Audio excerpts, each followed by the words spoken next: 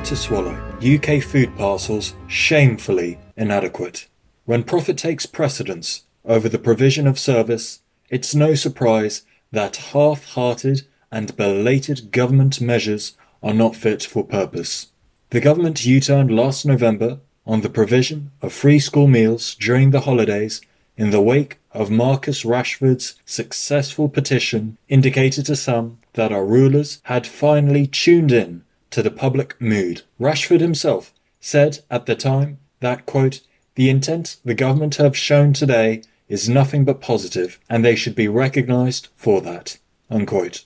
Fast forward 3 months, and what have we seen? Images of the parcels received by eligible families have been shared widely across social media over recent weeks. They present a depressingly inevitable image. The original picture, shared by Twitter user @RoadsideMum, showed a can of beans, 2 potatoes, 8 cheese slices, a loaf of bread, 2 carrots, 3 apples, 2 saurine malt lunchbox loaves, 3 frubes, some pasta, and 1 tomato.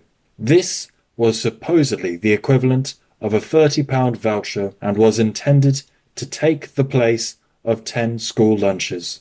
The public purse is £30 lighter for each hamper of this kind that is provided, which was estimated by the mother in question at the value of £5.22, if purchased directly from Asda. Yet, government directives encourage schools to provide parcels for collection rather than vouchers for the same amount, even when COVID restrictions stress limiting unnecessary travel and interpersonal contact. As @RoadsideMum went on to comment, quote, "The private company who have the #FSM contract made good profit here." All this goes to show that when, owing to the swell of public outrage, the ruling class can no longer drag its feet on provision of services, it will seek any opportunity to profit from the imposition. After voting down the Labour motion to provide 1.4 million disadvantaged children in England with school meal vouchers through to Easter 2021, replete with warnings about the destruction of the economy and rising dependency on the state, the Conservative Party and the network of businesses it serves have done what they can to twist the U-turn to their own advantage. So where is all the money going?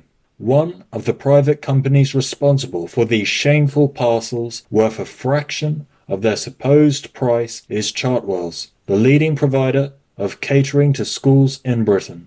The company's business director is Stephen Forster, also the chair of the Local Authority Caterers Association, LACA, which is responsible for drawing up the guidelines of what is to be included in the parcels in the first place. Chartwells has received at least £165 million in school catering contracts over the last 4 years.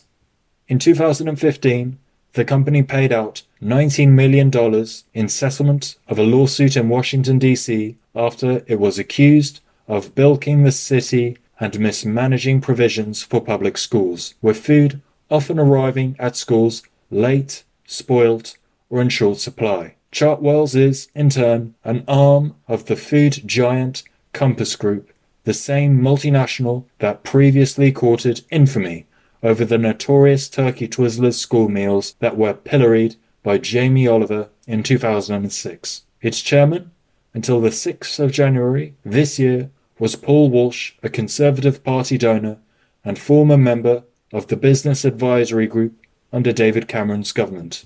In 2015, the same year, Chartwells was being sued for serving rotten food to children in the USA.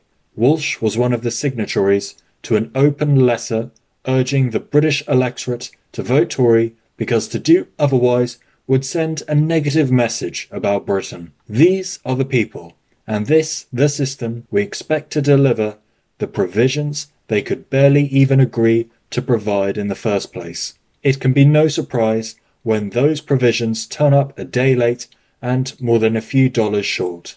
Chartwells and Compass Group are not the only private firms with overly intimate government connections, a lackadaisical approach to their remit and sticky fingers. French company Edenred held a £425 million contract with the Department for Education for the provision of school meals vouchers between the 20th of March and the 31st of August 2020.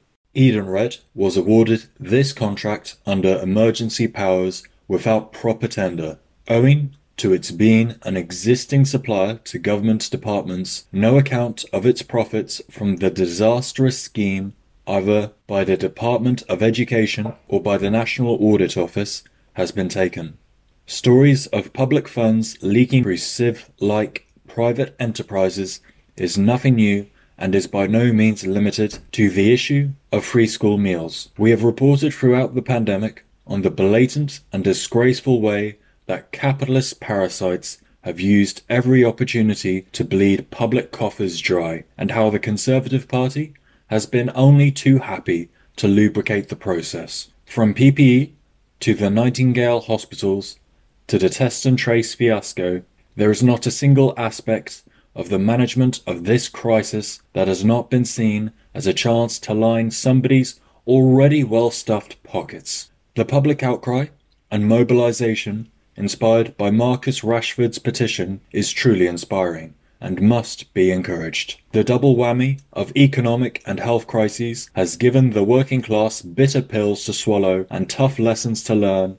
In learning them, our class can only grow in strength and confidence. One lesson that we must urgently take note of is that so long as the entire struggle is tied to ringing concessions from the ruling class like blood from a stone, and so long as our rulers continue to hand over public services to companies whose first priority is to maximize shareholder returns, we will remain at this impasse. All such victories turn to dust upon contact with the profit-seeking motive of parasitic finance capital. Their profits are always first on their list. They must be first on ours too. Public services must be removed from private hands.